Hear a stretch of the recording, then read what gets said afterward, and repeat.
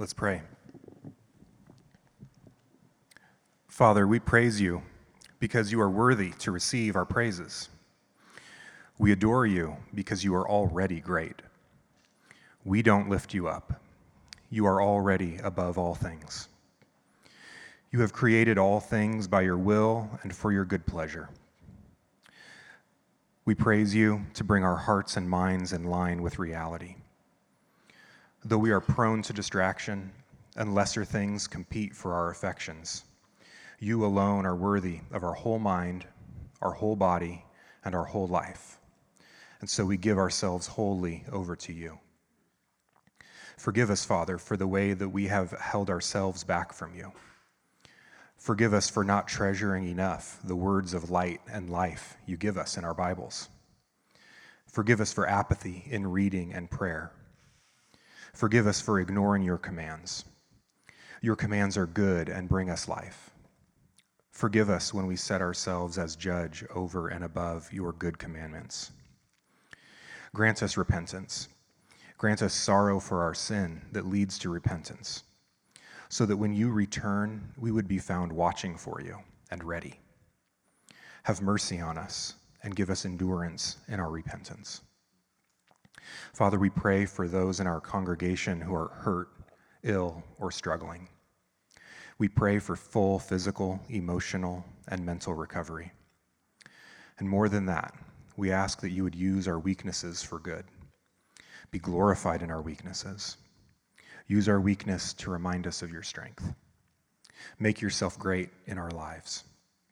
We pray specifically for Dr. Gary Brashears as his body battles cancer. We thank you for his dutiful service to you in his study and his teaching of the Bible. We have all, directly and indirectly, benefited from his loving service to you through teaching so many to love you through loving your word.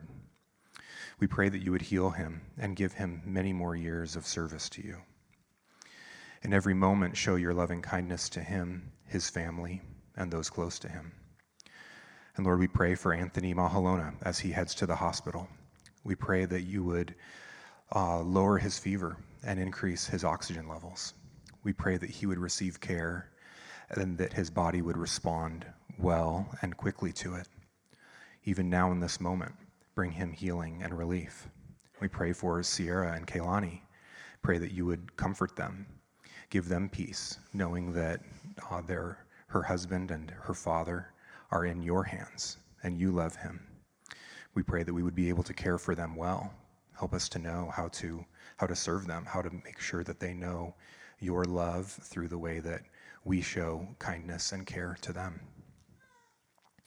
Father, we thank you for the rain, and we thank you for a place to gather where we are sheltered from it. Thank you for sheltering us from even greater storms, like the attacks of the enemy who looks to snuff out our faith. Thank you for giving us to each other as gifts of encouragement. Thank you for your discipline that shows us your love and keeps us near you. We pray that the preaching of your word now would keep us near to you. Draw us to your light so that you can use us to draw others. Through your Holy Spirit, open our eyes and our ears to your word to us. In Jesus' name, amen. Amen. Amen. You can have a seat. Thank you, Ryan. You can open up to Revelation 2. Revelation 2. We'll start a couple of verses back for context, but we'll be primarily in Revelation 2. As you're getting your notes and Bible out, how many of you have ever been to Disneyland? Anyone? Hey, everybody. All right. There's a few of you that haven't. And how many of those of you who've gone have ever taken advantage of the fast passes for the rides? Anybody? Yeah, so some of you are familiar. For those of you that aren't, what you do with a fast pass is the fast pass system is a way for Disney to work crowd control and cause people to spread out throughout the park during busy times on certain rides. And what you do is you get a fast pass ticket at a popular ride that you'd like to go on, and this ticket tells you a later time to come back, and the reward is that you can jump into a shorter line and get onto the ride faster. So it uses the principle of delayed gratification to get you to go to other rides. Well, years ago, before Kelly and I had children, we took a quick vacation down to Disneyland together. And when it's just the two of you, you can move a little bit faster and more decisively. And so we decided we were going to work the FastPass system as much as possible. And so it was fun to strategize together and race through the park from ride to ride. And there was this point, however, where we were so focused on working the system and packing in as many rides as possible that we kind of forgot why we were there, to have fun and enjoy one another's company. And one evening when we were running between rides and trying to get in as many rides as possible, we were on Splash Mountain, and the ride simply stopped, and this was a grace, because at first we were super frustrated. Oh, this is going to wreck our system. It was going to ruin our strategy. But then we realized that it stopped for the fireworks, and we were on a bend that was perfect for viewing the fireworks out in the open air, and we were the only two people in the ride. It was so fantastic. So there we were together, the only two people in the Splash Mountain car, and we simply sat and rejoiced in our time together watching fireworks. We stopped for a moment with the strategy, and we remembered our purpose there. We remembered why we were there, to love one another and have fun with one another, to enjoy each other's company. Now, from that moment on, we still strategized. We still definitely tried to work the FastPass system, but it was balanced with an enjoyment of why we were there in the first place. That balance was very important. Now, this balance is similar, probably much more important, that we're going to talk about today, but it's similar to the balance that Christ is looking for in the church at Ephesus. What we're going to see today is that they had fulfilled their call from Jesus, from Paul, from Timothy, to protect the gospel and stand firm in good doctrine. And they stood firm against false teachers and errant disciples, but in the process, it seems, they'd become a bit battle-hardened. And they'd forgotten why they were a church in the service of the King, Jesus Christ. They'd forgotten their purpose to love the world with the proclamation of the gospel. And so this morning, the apostle and revelator John, he's going to provide a word to the Ephesian church that is much needed to get them back to the core of their mission. And I believe this is a word that is very timely and important for Mission Fellowship to hear as well. And so today, what we're going to see and what we're going to hear is a word to the Ephesian church as Christ tells them to be a witness to the light. This is what I've entitled the sermon for this morning, if you're taking notes. A word to the Ephesian church, be a witness to the light. Now let's begin this morning by reading the end of chapter 1, starting in verse 19, as a reminder of the flow of the letter to the church across all time and space. And then we're going to read from our text this morning what I'm calling the micro letter to the church of Ephesus. So let's start there in Revelation 1:19. Jesus tells John, "Write therefore the things that you have seen, those that are and those that are to take place after this." This is referring to the visions you've seen, the visions you're seeing, and the visions you will see. "As for the mystery of the 7 stars that you saw in my right hand and the 7 golden lampstands, the 7 stars are the angels of the 7 churches, and the 7 lampstands are the 7 churches." And now he flows right into the letters to those churches. It says, "To the angel of the church in Ephesus, write, the words of him who holds the 7 stars in his right hand, who walks among the 7 golden lampstands. I know your works, your toil, and your patient endurance, and how you cannot bear with those who are evil, but have tested those who call themselves apostles and are not, and found them to be false. I know you are enduring patiently and bearing up for my name's sake, and you have not grown weary. But I have this against you, that you have abandoned the love you had at first. Remember, therefore, from where you have fallen, repent and do the works you did at first. If not, I will come to you and remove your lampstand from its place, unless you repent. Yet this you have, you hate the works of the Nicolaitans, which I also hate. He who has an ear, let him hear what the Spirit says to the churches. To the one who conquers, I will grant to eat of the tree of life, which is in the paradise of God." Let's remember a few things about the book of Revelation as a whole, and then about the structure of the book before we unpack these 7 verses this morning. And then next week I'll do the same thing. I'll give you a little bit more about the structure of the books. I could probably spend an entire teaching just on that one piece. But first, remember that this book is a single revelation.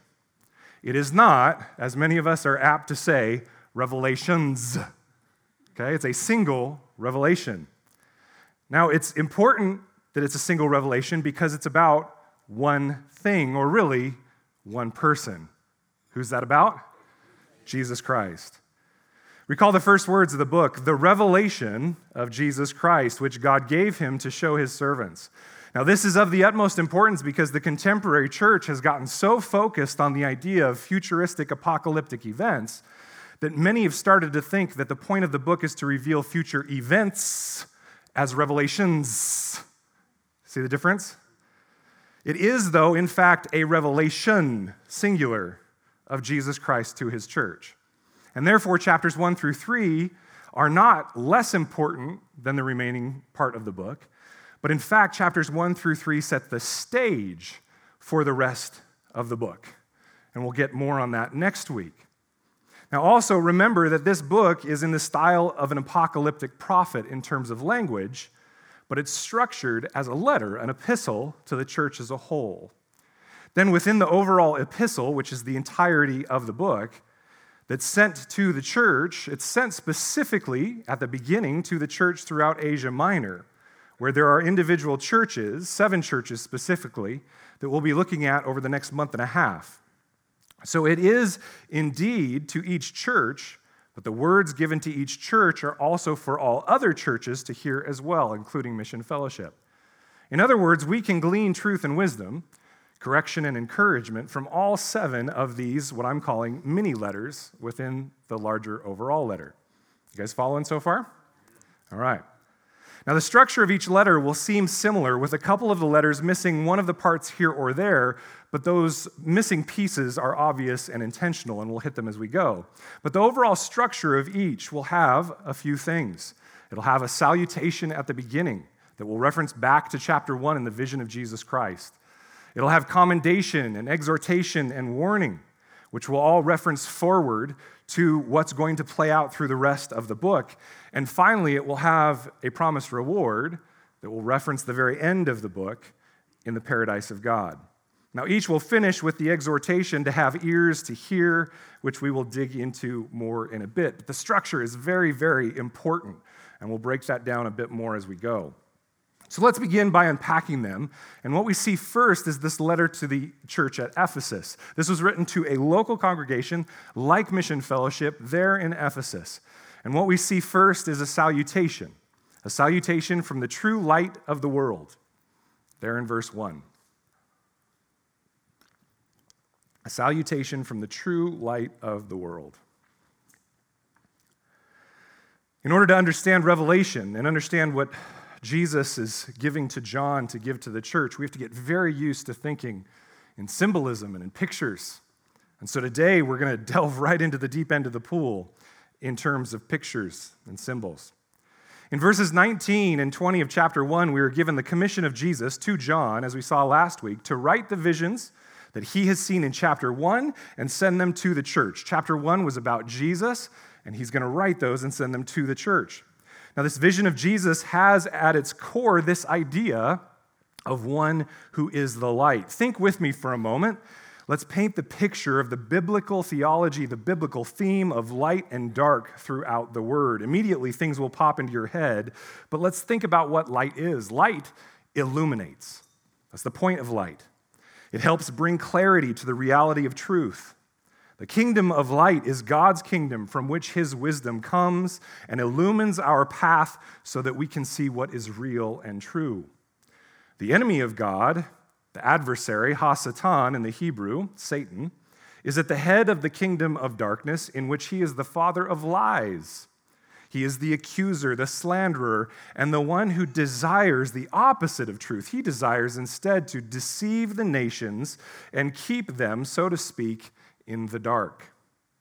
The bad news of our sin is that rather than follow the truth of God's command and wisdom, we, in our first mother and father as humanity, decided to believe the lie and be voluntarily deceived in this lie that God is not good and that he can't be trusted, and that we can become like him and usurp his throne, deciding for ourselves what is good and evil. It's a practice we play out every single day as we choose to not obey Christ. We gave our world and ourselves over to the accuser and deceiver, and were blinded to the truth. That is the bad news. But the good news of God's gospel is that he pierced through the darkness with the light of his word through the prophets out of his people Israel. And they foretold of a plan of salvation centered on a Messiah. And at the appropriate time, the Father God sent forth this Messiah, the true light, in his Son, Jesus Christ, to bear witness to the truth of who God is. And this was the truth of our earlier reading from John. Lauren read it to us just a moment ago. In the beginning was the Word, and the Word was God, and the Word, was with God, and the Word was God.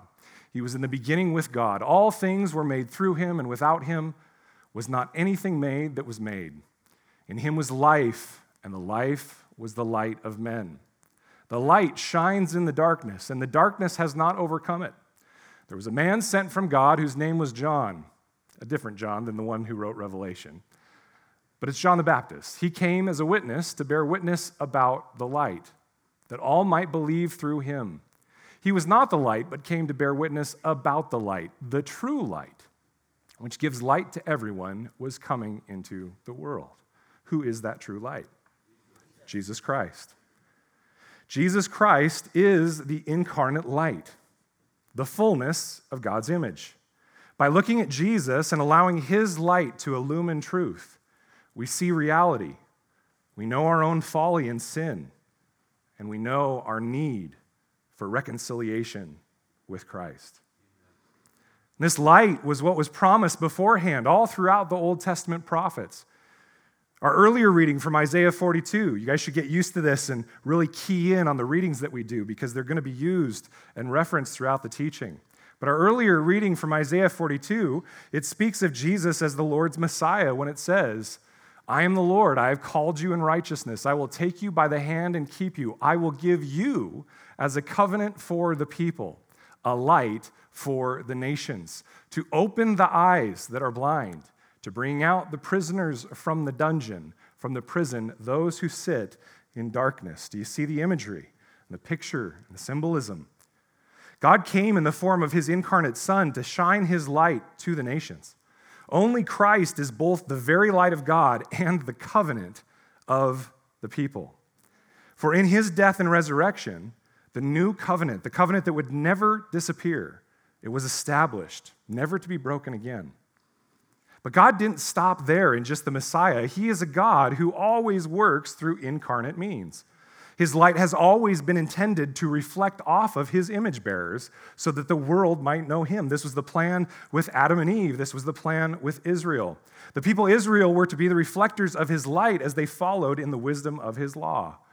But we know the story. Israel did not fulfill that call. And while individual Israelites were indeed faithful, they were overall powerless to do so as a nation because they elevated the law of God to be the way of salvation, the way of righteousness, instead of looking to the gracious covenant through which God had chosen and anointed them. Instead of looking to God, they looked to themselves and their own righteousness. And so a little bit later in Isaiah has a beautiful prophecy that pictures Israel being called to this task, but at the same time realizing they won't do it. Isaiah 49:3 says, he says to Israel, you are my servant Israel, in whom I will be glorified. But then later in the chapter, he says, it is too light a thing that you should be my servant, to raise up the tribes of Jacob and to bring back the preserved of Israel. I will make you as a light for the nations, that my salvation may reach to the ends of the earth. When we read Isaiah 49, we become confused because we say, well, Israel was to be his servant that shines his light to the nations, but then later it seems like he's talking about an individual that will save Israel itself. Well, unfortunately, Israel was unfaithful to their covenant with God, and as a result, their temple was destroyed and they went into exile in Babylon. After 70 years, the exiles in Babylon started to return to Israel and rebuild their temple. And the prophets were sent to call them to this task of being the light. And one of the prophets that was sent to preach to the people during this time was Zechariah. Would you turn with me there in your Bibles? Most of you have probably never, ever turned to this section of Scripture. Zechariah is not one of the ones I hear people say, oh yeah, I was in Zechariah the other day. Go to Zechariah chapter 4. Zechariah chapter 4. If you don't know where it is, you can look in your table of contents. Zechariah chapter 4. We're going to read the first 7 verses, and these verses are going to be confusing because it's in prophetic imagery. But I'm going to walk you through why this is important to understand in this section of Revelation as well as in another portion that we'll look at later. Zechariah 4, verse 1. And the angel who talked with me came again and woke me like a man who is awakened out of his sleep. And he said to me, what do you see? Okay, so we've got vision. We've got imagery here, a dream. Zechariah says, I see and behold a lampstand, all of gold, with a bowl on the top of it, and 7 lamps on it, with 7 lips on each of the lamps that are on the top of it. And there are 2 olive trees by it, one on the right of the bowl, and the other on its left. And I said to the angel who talked with me, what are these, my Lord? Then the angel who talked with me answered and said, do you not know what these are? I love how the angels are always like, come on, you don't know? And the humans are always like, yeah, I don't know. Help me here, right? Okay, what are these, my Lord? He says, do you not know what these are? I said, no, my Lord. Then he said to me, this is the word of the Lord to Zerubbabel. Not by might nor by power, but by my spirit, says the Lord of hosts. Who are you, O great mountain? Before Zerubbabel you shall become a plain, and he shall bring forward the top stone amid shouts of grace, grace to it. You guys know exactly what he's talking about here, right?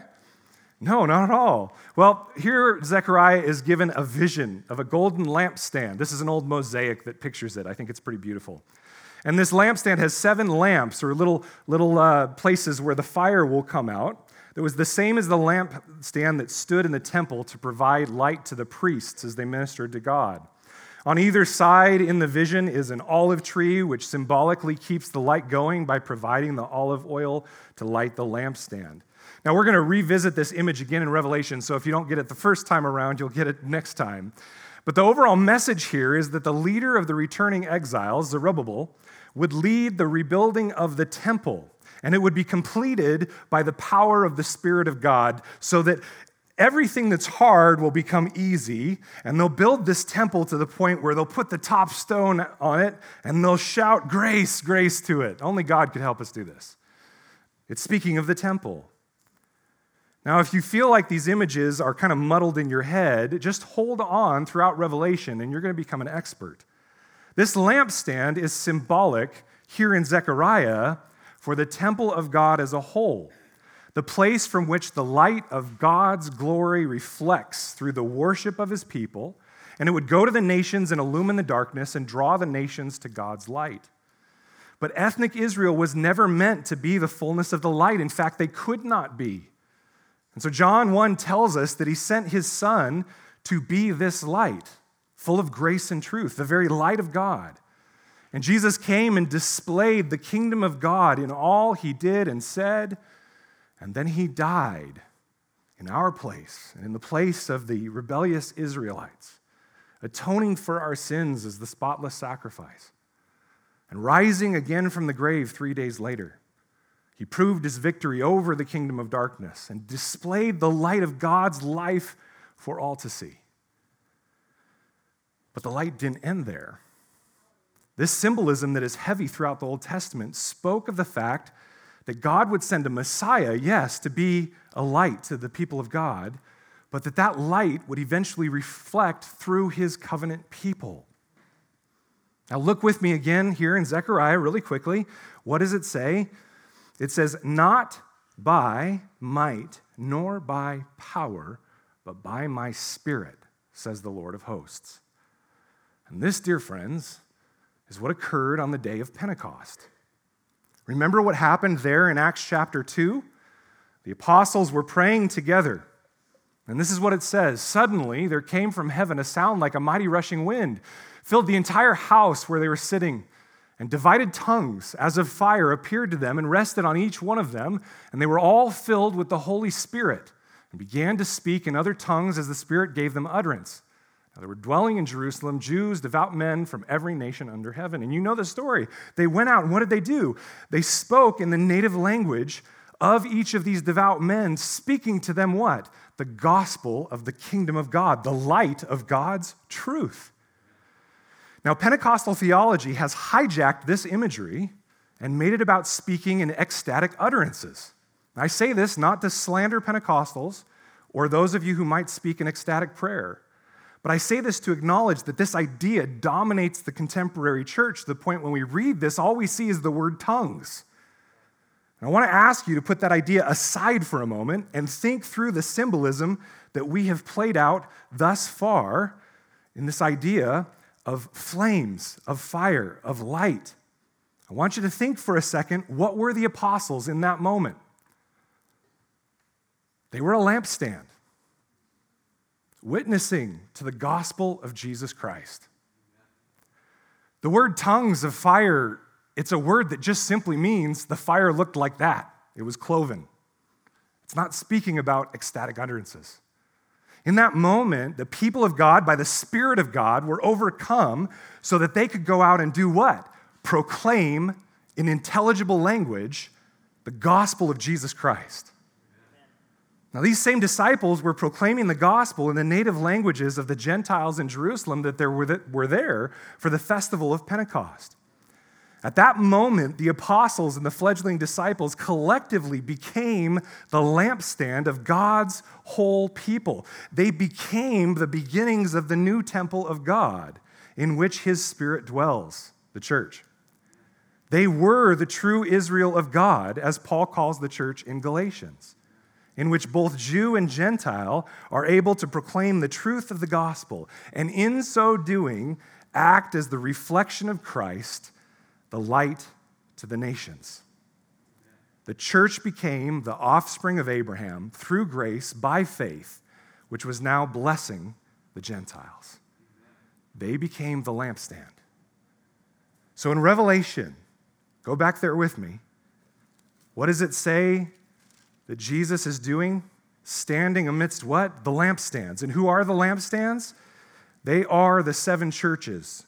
Who are the angels that represent them in the heavenly realm? The seven stars that Daniel says shine like the stars of the heaven. Jesus is standing amidst His witnesses, proclaiming the truth of the gospel. So notice chapter 2, verse 1. To the angel of the church in Ephesus write the words of Him who holds the seven stars in His right hand, who walks among the seven golden lampstands. I know your works. What is your work? To preach, to proclaim. Your toil and your patient endurance, and how you cannot bear with those who are evil, but have tested those who call themselves apostles and are not, and found them to be false. I know you are enduring patiently and bearing up for my name's sake, and you have not grown weary. This, dear friends, is the symbolism, this idea of the flames and the lampstands and the light. This is the symbolism that John the Revelator is calling upon for his first letter in Revelation. He is reminding the church that we are called to be a light to the nations so that the blind might see, the deaf might hear the truth of God's word and gospel. This letter to Ephesus and the entirety of Revelation is from the true light of the world to those that are called to reflect His light to all that surround them. The first thing that we see, or the next thing that we see in verses 2 and 3 that we just read, is a commendation that they have stood firm in good doctrine. We see this in verses 2 and 3 and even verse 6. And if you're a person who has a background in Pentecostal theology or has family members in Pentecostal theology, I would beg of you not to reel because I just may have put a chink in the armor of Pentecostal theology, but instead go look at it and ask yourself, is this symbolism true? Is this the line of thought that the author is trying to portray? What we see next in verses 2 and 3 is that we have been blessed as a church with the Spirit that gives us the ability to stand firm in good doctrine. Now we, at Mission, we've been even more blessed because we've been studying deeply the depths of the letters to the Ephesians, the first pastoral epistle to the Ephesians in 1 Timothy. And in those studies, if you've been around for those, we've seen that one of the main calls that Paul has for that church and its leaders is to protect the flock from false teachers, from false witness, and from a false gospel that would pervert the work of Christ. Now, this local body of believers at Ephesus, they had been through a lot, as we read in 1 Timothy, as we read in Ephesians a few years ago. And Jesus, as He is amongst His church by His perfect Holy Spirit, knows all that they had been going through. He stands among the lampstands, Church, when you feel like Jesus is not present, the Word tells us that our senses don't get to make the call of truth. He is amongst us. He had seen there at Ephesus how they had worked to strengthen their doctrine and service, how they had endured even in the midst of people in their church that were acting in ways which did not glorify Christ. We recall to mind here the sections from 1 Timothy that we studied previously. There we heard of false teachers such as Hymenaeus and Alexander, those that pursued godliness for unjust gain of wealth, those who devoted themselves to deceitful teachings of demons, forbidding what God had called good. And in the midst of all of it, Ephesus had stood firm against these false disciples and teachers. For a few decades by this point, they had been hard at this work. The phrase bearing up meant that Jesus had seen that they had endured patiently in extremely trying circumstances that may have made others falter and give up. But in spite of this, the Ephesians had not grown weary. We see this in verse 6 too. There in verse 6 it says, "Yet this you have, you hate the works of the Nicolaitans, which I also hate." They had warred against a group called the Nicolaitans that had such errant doctrine that it says Jesus hated them. Friends, realize that Jesus hates false doctrine and false teachers. If you're a person who teaches your kids that we don't hate, you need to correct that. We hate the appropriate things. We hate false doctrine. The idea is that he hated their attempt to infiltrate the people of God and twist their good doctrine. And we will look at the Nicolaitans again in the letter to Pergamum. They were a sect that seemed to accommodate the pagan society, allowing the church to become polluted with the ideologies of the world around them. And Jesus hated it. But this church had proven that they were tough. The church probably had extremely strong ecclesiology and a passion for good doctrine and obedience within the local church, a love of the Word of God. And all of these statements are a commendation, a statement that these are good things that must not go undone, because a church that is too flippant in what it teaches, too flippant in who it allows to teach, too flippant in theology, or too flippant in who it gives authority to, this is a church that will quickly crumble, or worse yet, will remain standing in error as a proclamation of a false gospel. And this is why, dear brothers and sisters, we at Mission take all that we do so seriously at this church. This is why we focus so heavily on doctrine and proper exegesis. This is why we vet leadership and members and are cautious as to who we let have any form of influence in this church. And I wonder, for each of you individually, do you individually take these things as seriously as Christ does? Do you individually think of these things as important? These are things like Ephesus that God is pleased with and that we need to continue growing in. So I can say to those of you who have been here, those of you who have built this church, well done for holding firm. Jesus has the same commendation for you, that no matter what comes our way, we have held firm to our single most important trait, which is that we want to be a church founded upon the undiluted Word of God. Amen? Now, at the same time, as with most things in the Bible, there's a balance. And so Jesus balances out this commendation that he would have for Ephesus, that he would have hopefully for us, for standing firm in the truth. He balances it with a weighty and powerful and important exhortation. We see this next in verse 4, an exhortation to remember that doctrine serves witness. Remember that doctrine serves witness. Let's take a look at verse 4. But I have this against you, that you have abandoned the love you had at first. Now let's pause for a moment here, because there is a word in the midst of this that is a minefield, the word love. Our world has redefined this and redefined it again and redefined it again, to the point where it's lost all meaning. It now means let everybody do whatever they want in their own eyes. We define the word with our contemporary definition as positive regard or lack of negativity, or affirming what someone else believes or acts on regardless of whether or not it aligns with God's truth. Friends, these are not love. And this idea falls flat when we realize that this church was commended for speaking truth and bearing up with truth. Love has to have truth in it, or else it is not love. And so we look at the surrounding context and all that we've studied thus far this morning to help us understand what they're referring to in losing their first love. Many of us approach this text and we read it and we think this romantic idea, kind of like when you lose the love for your sweetheart from high school. But let's think through it.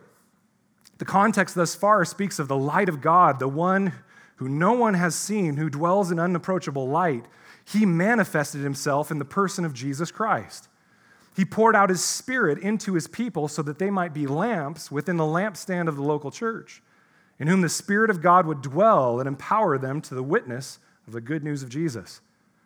The good news that he died for our sins, resurrected in victory over sin, over death and hell, and has been enthroned as the Son of Man over the nations.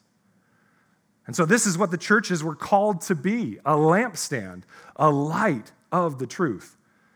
And interestingly enough, this had been what Paul called the very church at Ephesus too. We have the blessing of a letter to that very church. Think through some of the scriptures from the book of Ephesians with me.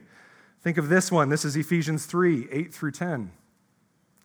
Paul says, "To me, though I am the very least of all the saints, this grace was given to preach to the Gentiles the unsearchable riches of Christ, and to bring to light for everyone what is the plan of the mystery hidden for ages in God, who created all things, so that through the church, the manifold wisdom of God might now be made known to the rulers and authorities in the heavenly places."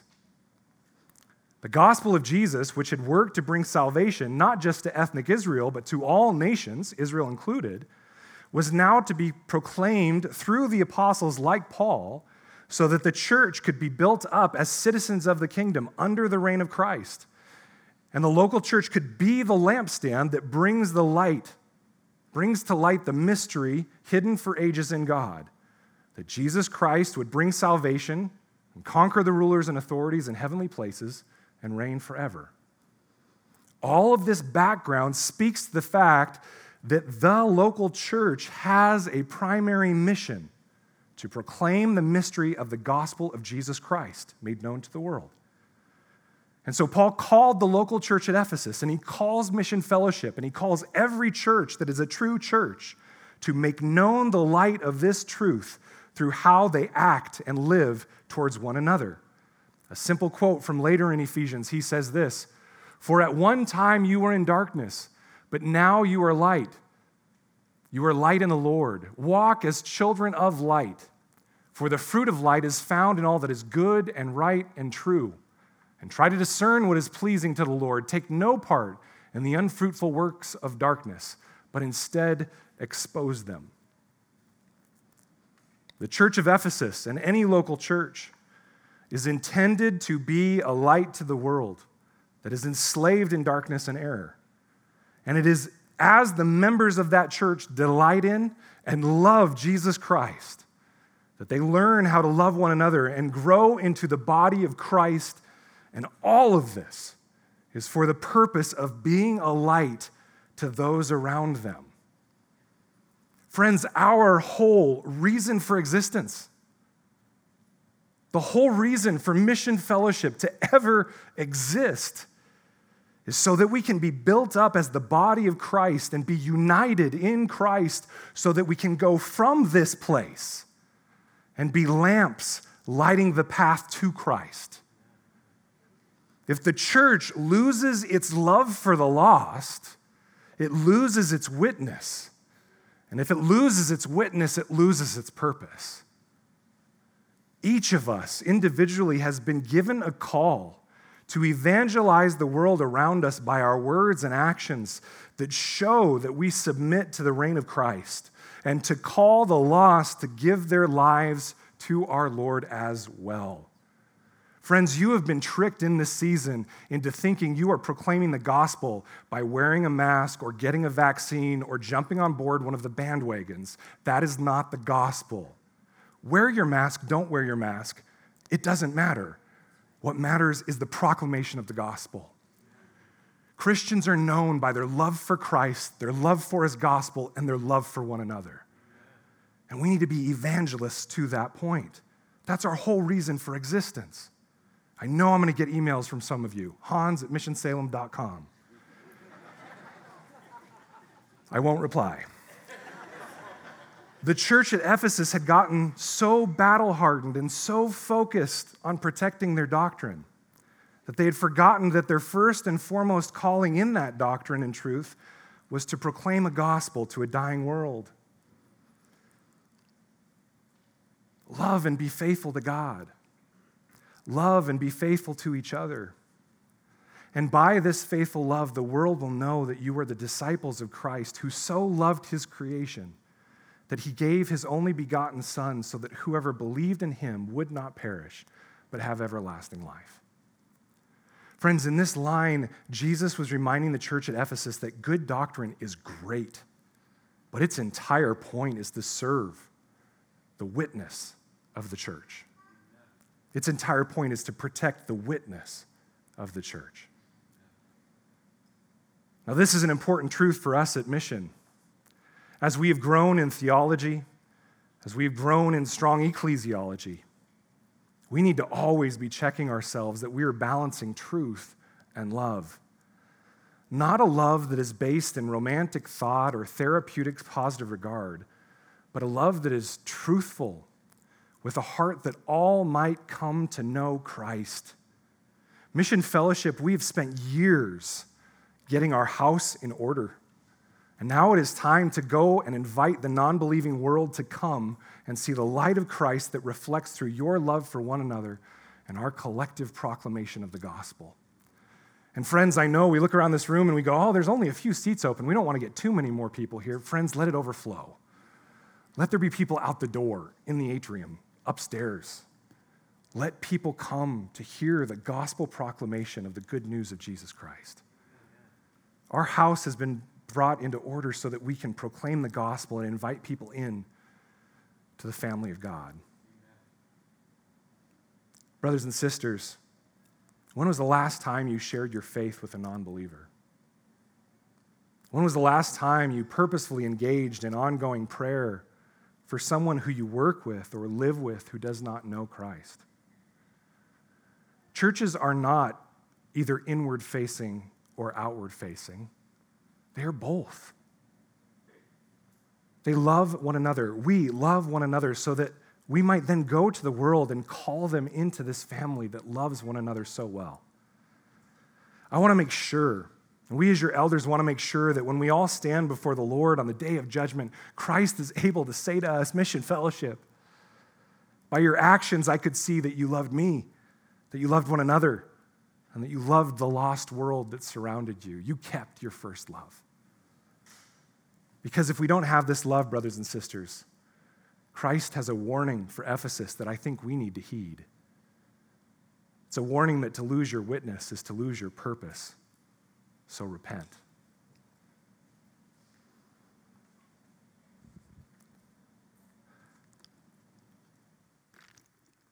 Let's read again from verse 5 in Revelation.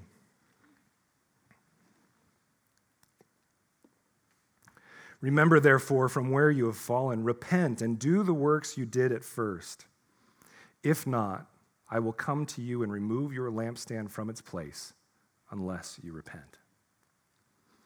If the church is to be the lampstand upon which the members of the church act as lamps, letting the light of the Spirit of God shine through them with the good news of Jesus, then, friends, what happens when the church is no longer acting within their purpose? Christ said this in Matthew 5, you are the light of the world. A city set on a hill cannot be hidden, nor do people light a lamp and put it under a basket, but on a stand, and it gives light to all in the house. In the same way, let your light shine before others so that they may see your good works and give glory to your Father who is in heaven. Friends, what good is a lamp that does not shine light? The answer? It's worthless. And it's thrown out into the garbage. Jesus' disciples, his people, are the light of the world. The church is the true Israel of God, made up of Jew and Gentile, that breaks the darkness with the light of the truth of the gospel. Mission Fellowship, and especially those of you who have endured for the last few years, you have grown in leaps and bounds in terms of your grasp of Scripture, your soundness of doctrine, your beautiful understanding of covenant membership. But let us not forget that the whole reason that we have done this work is so that we are assured that when we invite the lost world outside our doors in to see what Christ has done in our midst, they see the truth of Jesus Christ and his gospel. They see an obedient and unified people. Friends, this is not my strategy for evangelism. It's the strategy of the apostles. Let me give you an example. Paul was writing to the church at Corinth to help them grow in many of the areas I feel like the Lord has been graciously growing in our church. And in 1 Corinthians 14, he's talking specifically of the order and good doctrine that needs to be informing the corporate worship of the local body on Sundays. And there he speaks to one of the main reasons for that order in liturgy. I want you to listen to this carefully. This is from 1 Corinthians 14, 24 through 25. He says, "But if all prophesy and an unbeliever or outsider enters, he is convicted by all, he is called to account by all. The secrets of his heart are disclosed, and so, falling on his face, he will worship God and declare that God is really among you." Now, friends, the contemporary church has tricked us into believing that if we have really good worship music, if we tug on the heartstrings and I give a really great TED talk that's motivational and encouraging, we've already lost out because we have no smoke machines or lasers. But if you do these things and you do them well and you have really darn good coffee, then somebody will finally admit that they need to know Jesus. Friends, that's human strategy. That is not of the Lord. The strategy of the Lord is to build a people sanctified by his grace, built in his truth, obedient and unified in his gospel. And when the world comes amongst us, they will fall on their face and worship God and declare that God is really among you. And notice that it says all, multiple times. Friends, you are not the one person who just comes here and hangs out and then goes home. If you come to this church, you are participating in our evangelistic strategy to be a people built up by God to proclaim his glory. For it's in us being sent individually into our spheres of influence and then being gathered again to our corporate worship as a family of Christ that God does his evangelistic work. We shine as lights in a dark world, but then come together as the body of Christ to draw everyone to the gospel of Jesus. And if we are not participating in this process as a church, John the Revelator tells the church at Ephesus, you may be removed from the presence of Christ. You are in danger of not even being a church any longer. To lose your witness is to lose your purpose, so repent. Mission Fellowship, there is no end to what Christ can do through this church. The only thing that holds us back from being the light of the world is our own affections. God has promised us that if we walk in the light as he is in the light, that we will reflect him and draw others to him. And this drawing comes from being different than the world, speaking truth when there is confusion, standing firm in conviction and trust in sovereignty when the world is cowering in fear, standing firm in faithfulness to a community when the world prides itself on autonomy and division at the first sign of conflict, and submitting to the reign of God in obedience when the world cries out for you to be king or queen and be obedient to no one but yourself. This is how we stand apart. And the Lord is not done drawing his people out of darkness in Salem and Kaiser. Will you commit, dear brothers and sisters, to evangelizing the lost and drawing them to Christ through this church? If you're a member of this church, we have affirmed for you that you know the gospel. And so it's now time to go out and proclaim it. You are the light of the world. Let the light shine in the darkness, for the darkness will not overcome it. If we endure in this love for Christ, for his people, and for the world to witness, then we know what awaits us. And that's a reward that's promised at the end of this mini letter. A reward, reconciliation with the source of life.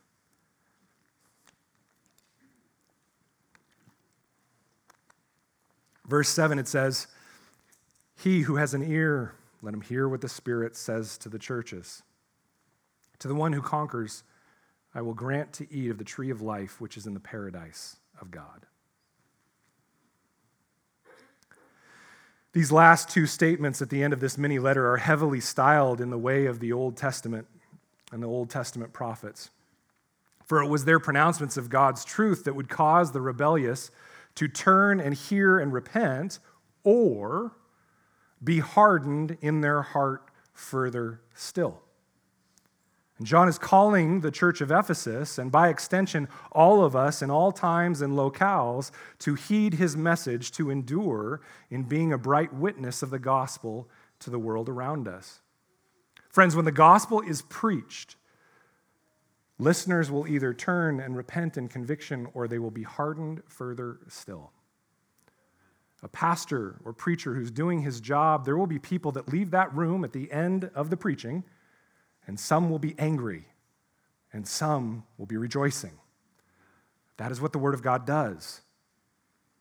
And so this last statement of hear what the Spirit says to the churches is calling the church to soften their heart, to humble themselves, and hear the message, the exhortation of what's been given.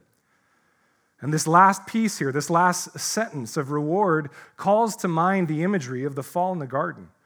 Our first mother and father were forever barred from eating the tree of life in the temple-like Garden of Eden. But because of Christ, the one who is the light of life, and because of his atoning work on the cross for each one of us, he has made the way for us to enter back into the presence of God. There is no more angelic sentry to keep us from approaching the source of life.